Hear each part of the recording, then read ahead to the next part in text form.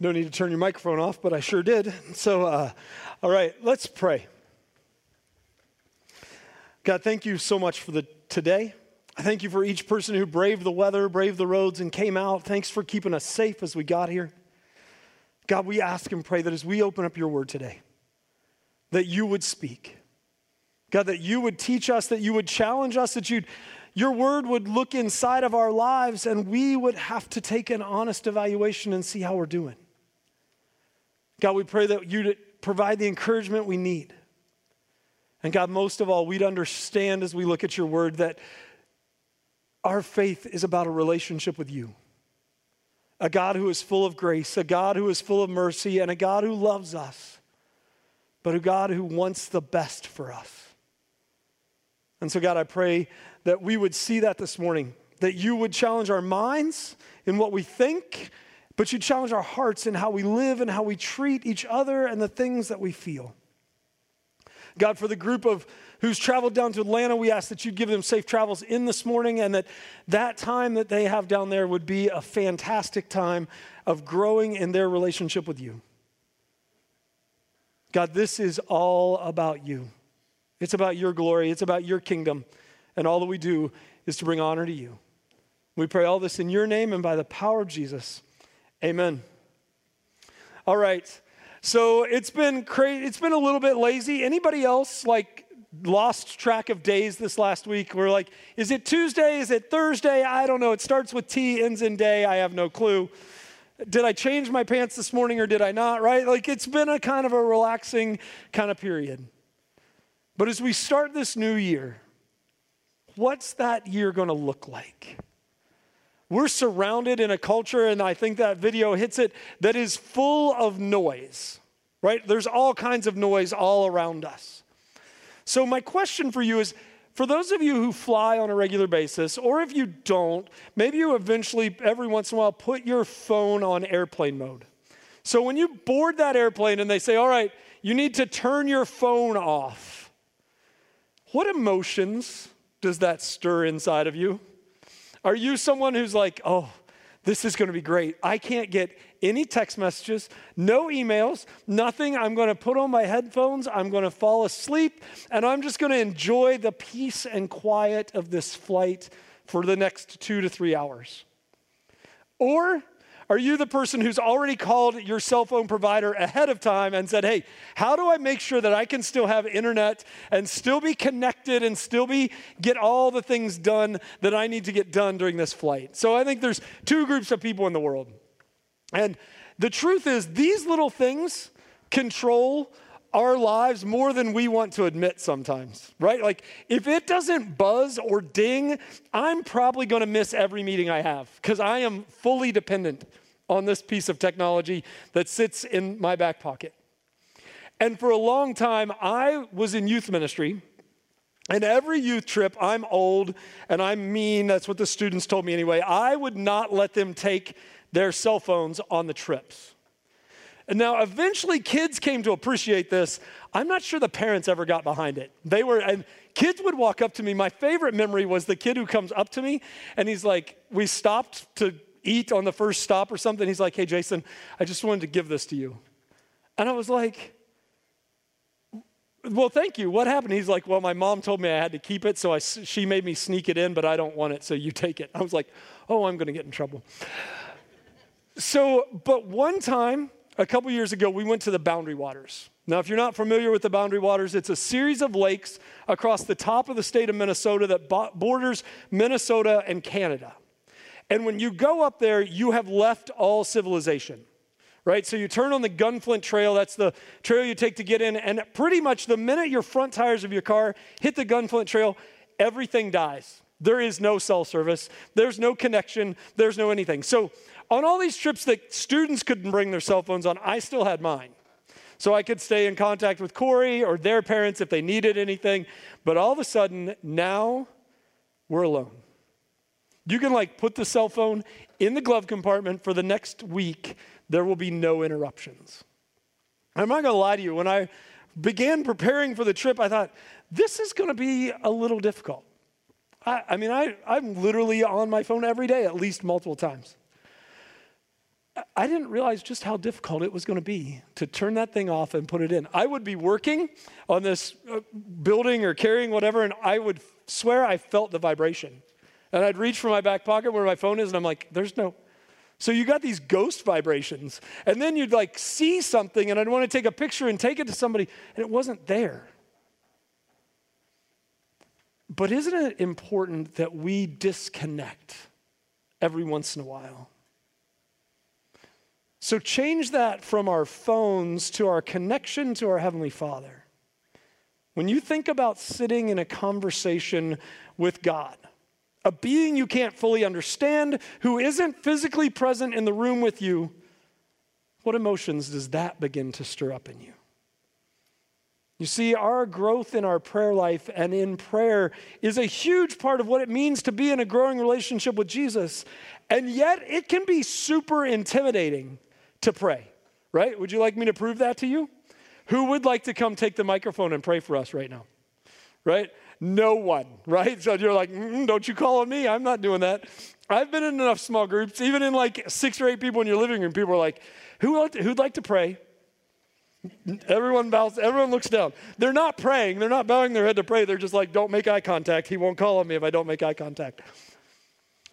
And yet, this is such a vital part of our relationship. And there have been thousands and thousands of books written on this topic. And yet, we're going to try to talk about it in 2 weeks. So if you're curious, no, we're not going to dig into the depths of prayer in these next 2 weeks. But we're going to kick off our year focused on prayer.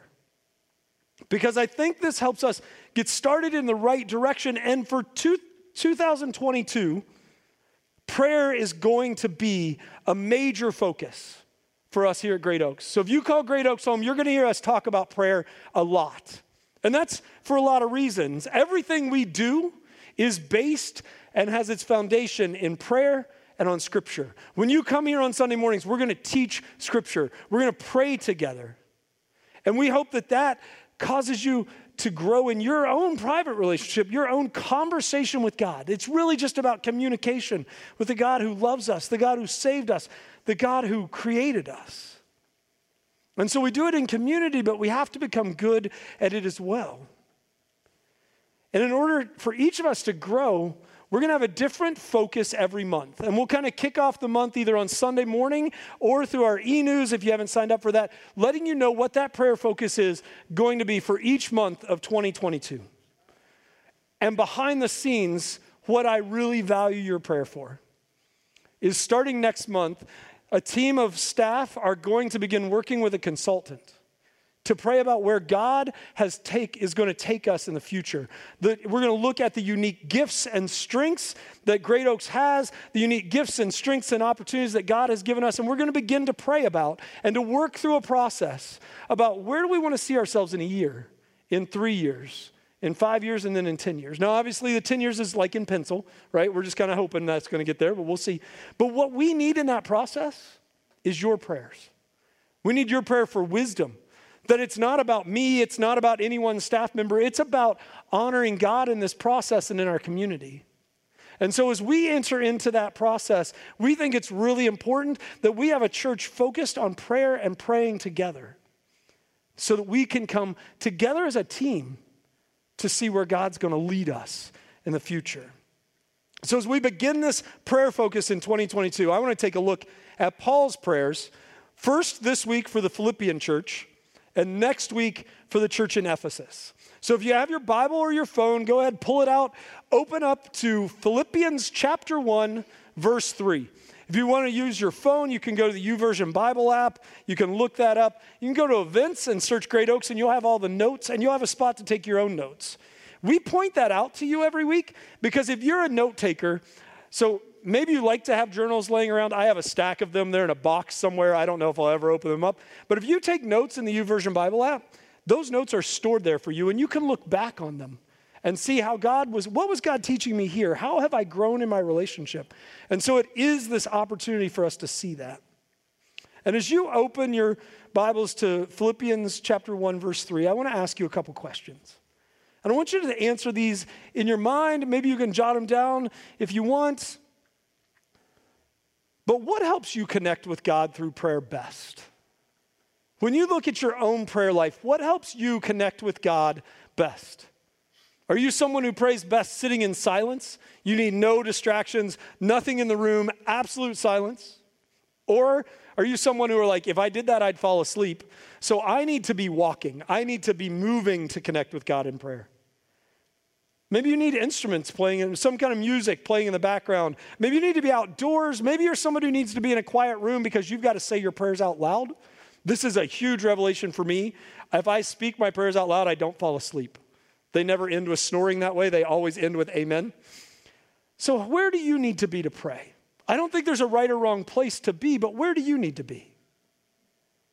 Second question, when you pray, what do you spend most of your time praying about? Do you spend most of your time thanking God for who he is, praising him for who he is in his being and his nature? Do you spend time thanking him for what he's done, for the ways he's blessed you, for the ways he's watched over you, for the gifts he's given you? Are you someone who spends your time in confession? Saying, God, I missed the mark this week. I made some mistakes. I sinned. I'm not proud of it, but God, I need your forgiveness. Or do you spend most of your time making your requests? These are the things I need. This is what I want, God. This is what I need. So if you think about your prayer time, where are you spending most of your time in those four areas? Third question, are your prayers focused more on what you want or on what God wants? If you were honest, you don't have to claim this to anybody, but are your prayers more focused on your wants and desires or God's wants and desires? How do we balance that? And lastly, if you could learn or grow in your understanding of prayer in one way in 2020, what do you want that to be? Sometimes I think we don't grow because we don't actually set goals for ourselves. So I like to think about it this way. If I was to sit down with you and have a cup of coffee on December 31st, 2020, what do we want to be true about our prayer life? What do I want to be true about my prayer life at the end of 2020? What do you want to be true? And now, how are we going to get there? So be thinking about those things as we listen to Paul's words to the Philippian church. Verse 3, every time I think of you, I give thanks to my God. Whenever I pray, I make my requests for all of you with joy, for you've been my partners in spreading the good news about Christ from the time you first heard it until now. And I am certain that God, who began the good work within you, will continue his work until it is finally finished on the day when Christ Jesus returns. So it is right that I should feel as I do about all of you, for you have a special place in my heart. You share with me the special favor of God, both in my imprisonment and in defending and confirming the truth of the good news. God knows how much I love you and long for you with the tender compassion of Jesus Christ. Would somebody like to get a letter that starts that way? I'm like, Paul is just gushing over this church. It's a special church for him. It's actually the first church he ever started on the continent of Europe. They wouldn't call it Europe then, but we call it Europe now. It's the first church Paul planted on that continent. And why Paul was there, he made some deep friendships that he talks about in all of his letters beyond that. But he also gets thrown in jail there. And through God's miraculous ways and workings, he gets delivered from jail and he gets to share the gospel with the Philippian jailer.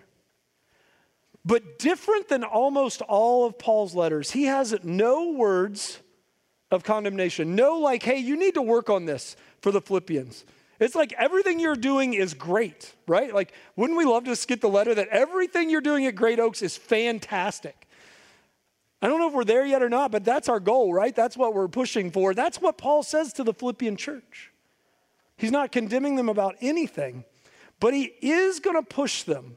Because when we get to that point, isn't it real easy to sit back and just be content with what we've got? And Paul says, I don't want you to be content. I want you to push continually. So listen to how he prays in verse 9.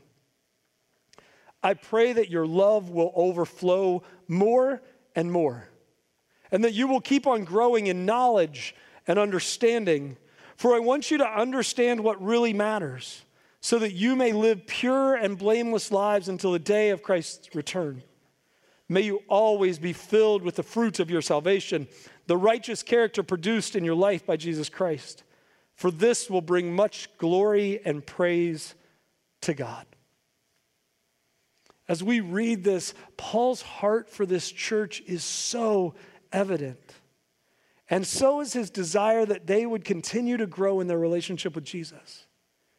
Because for them and for us, following Jesus is a growing process. Don't miss that. Following Jesus is a growing process. You're never going to arrive. I'm never going to arrive. We're not going to wake up one day and be like, I have no more steps to take. I have achieved a relationship with Jesus. It's done. No, this relationship, just like every relationship we have, is something we have to keep investing in, something we have to keep working for. And Paul says, I want you to keep growing to be more like Jesus, and I want you to be these type of people. And he gives them three things he wants them to work on. I want you to be people who are overflowing with love. Who are overflowing with love. He says this at the beginning of his prayer, that your love would overflow to those around you. Now, this is not like a sentimental type of love that's like when you first fall in love with someone and you're like, oh, everything about them is perfect, right? When we moved here, we saw our house and we're like, everything in this house is perfect. We love it.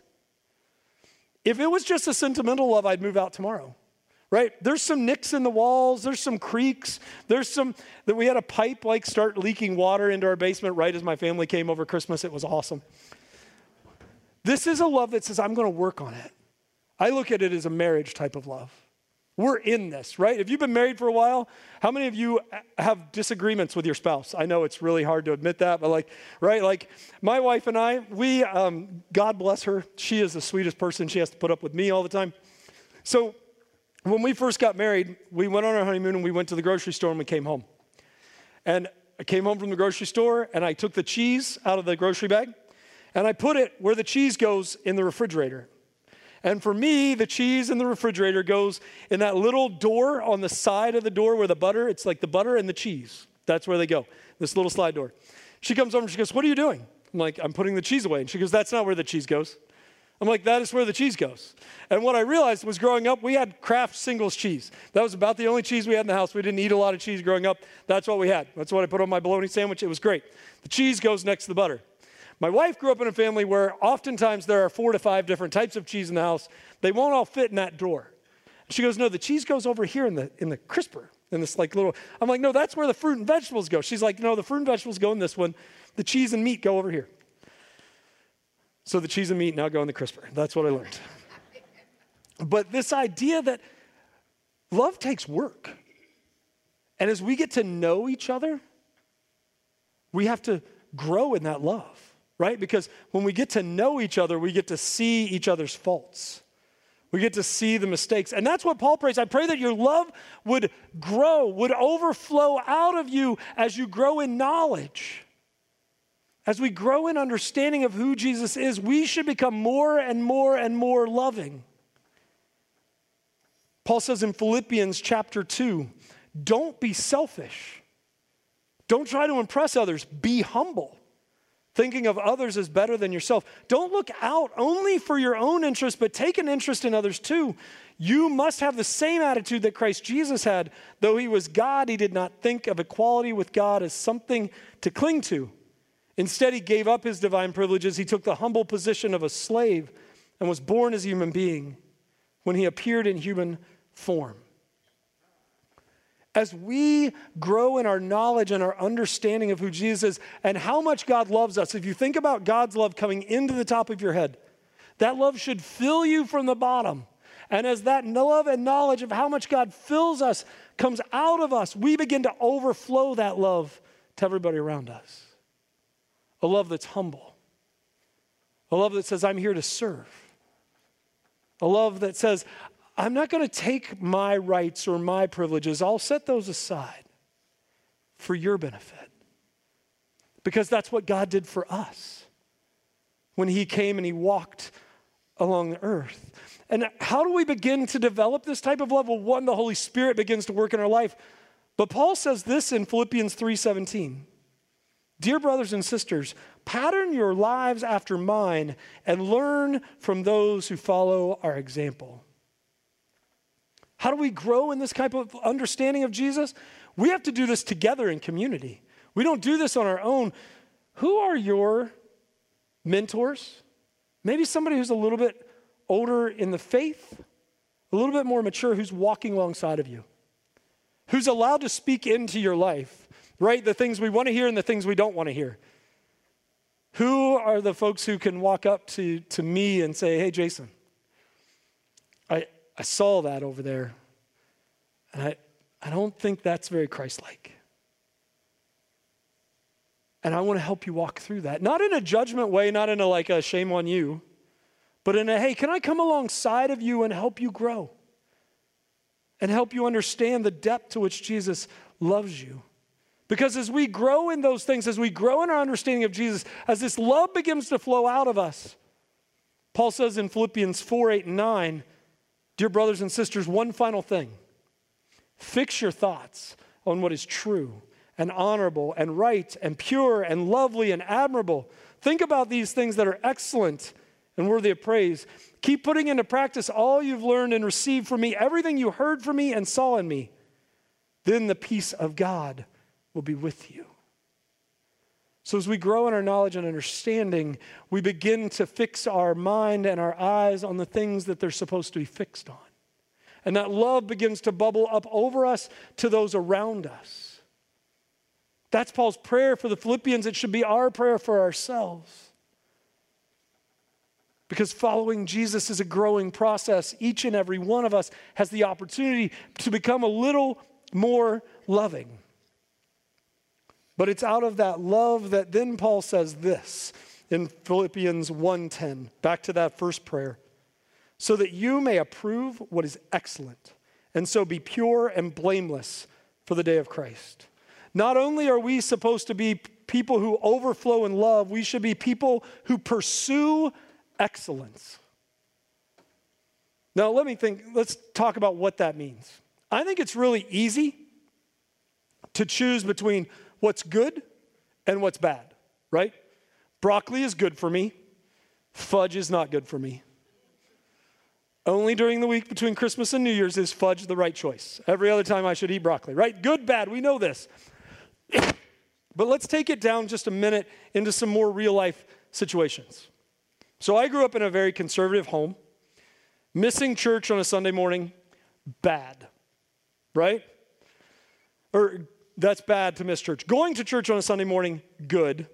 Missing church to play on a basketball team, bad, right? So I'm not saying these are the way we should categorize it. I'm just telling you how I grew up.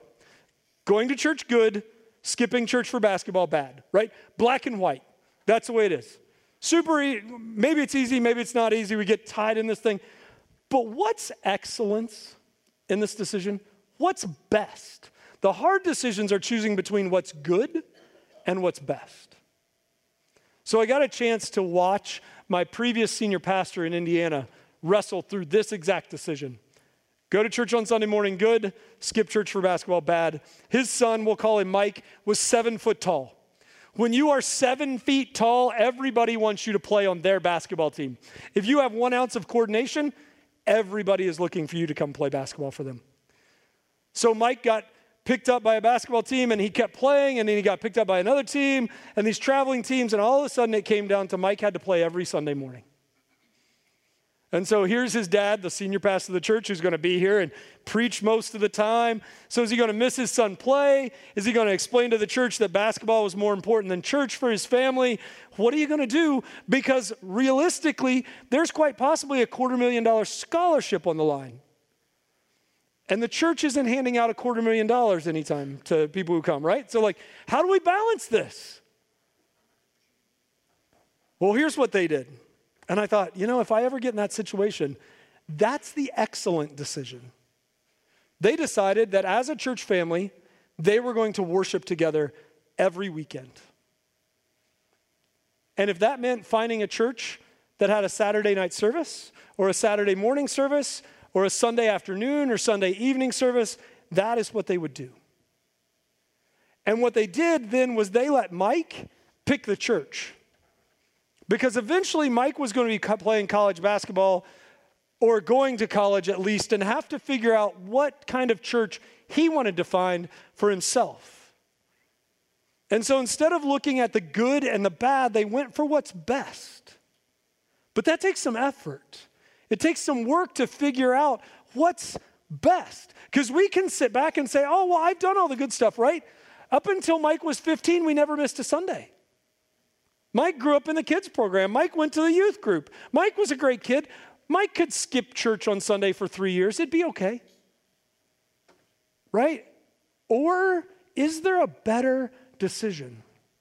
And Paul says, I kind of get that. In Philippians chapter 3, verse 3, Paul says this, we rely on what Christ Jesus has done for us. We put no confidence in human effort, though I could have confidence in my own effort if anyone could. Indeed, if others have reason for confidence in their own efforts, I have more. And then he lists this thing for the Jewish believers of that time that would give them the ultimate confidence. I was circumcised when I was 8 days old. I'm a pure blood citizen of Israel. I'm a member of the tribe of Benjamin. I'm a real Hebrew if ever there was one. I was a member of the Pharisees who demanded the strictest obedience to the Jewish law. I was so zealous that I harshly persecuted the church. And as far as righteousness, I obeyed the law without fault. Paul, like many of us, could have just said, hey, I've done it all. I'm done. I put in my effort. I've given it all I got. I'm just going to sit. I've arrived. Paul says, no, that's not what it means to pursue excellence. That's not what I'm praying for you, Philippian church. I'm praying that you'll pursue excellence. So he continues in verses 7 and 8. I once thought these things were valuable, but now I consider them worthless because of what Christ has done. Yes, everything else is worthless when compared with the infinite value of knowing Christ Jesus my Lord. For his sake, I've discarded everything else, counting it as garbage so I could gain Christ. Paul says, what I thought was good, what I thought was making the mark, all those Sunday school, all those attendance, all that stuff, it was good, but it wasn't excellent. And I'm going to set aside what was good to pursue what's excellent. How are we doing it? Pursuing excellence. Paul's final statement on this continues as he finishes that argument in chapter 3, verse 12. I don't mean to say that I've already achieved these things or that I've already reached perfection, but I press on that perfection for which Christ Jesus first possessed me.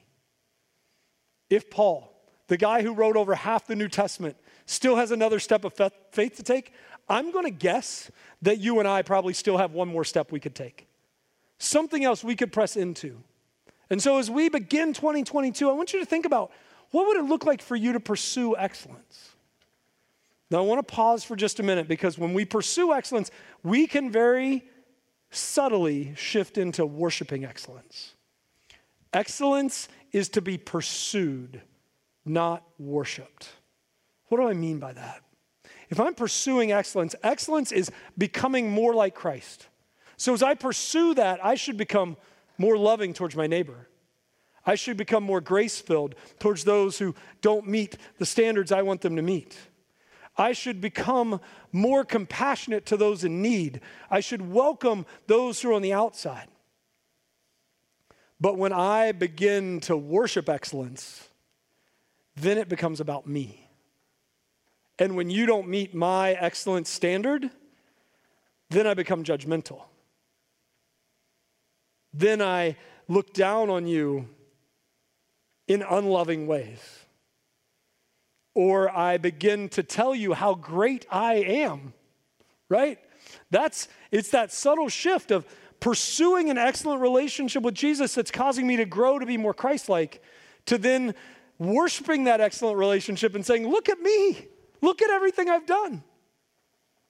And we have to be careful that we don't switch from that pursuit of excellence, pursuit of love, pursuit of who Jesus is, to a thinking we've already arrived and beginning to worship our own excellence. Because following Jesus is a growing relationship.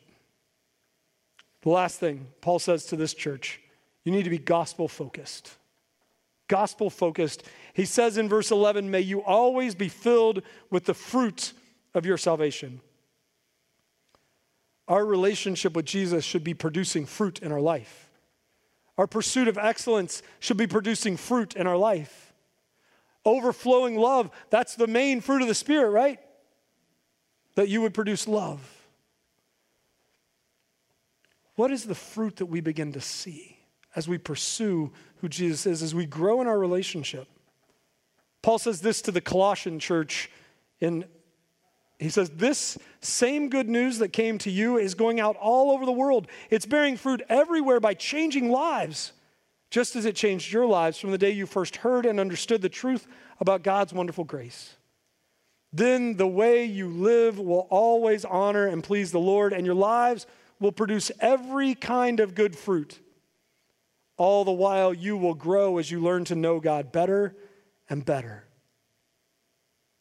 Paul is praying that as we understand our salvation, it's not simply about us getting into heaven, right? Some people think, I believe in Jesus, I'm going to heaven, that's all that matters. Paul says, no. That's actually the side benefit. Our relationship with Jesus should bear fruit in our lives here and now. Our relationship with Jesus should be contagious to all those around us. Our lives are focused on the gospel when we begin to welcome the outsider, when we begin to stand up for the oppressed, when we love unconditionally, when we live selfishly for the benefit of our neighbor.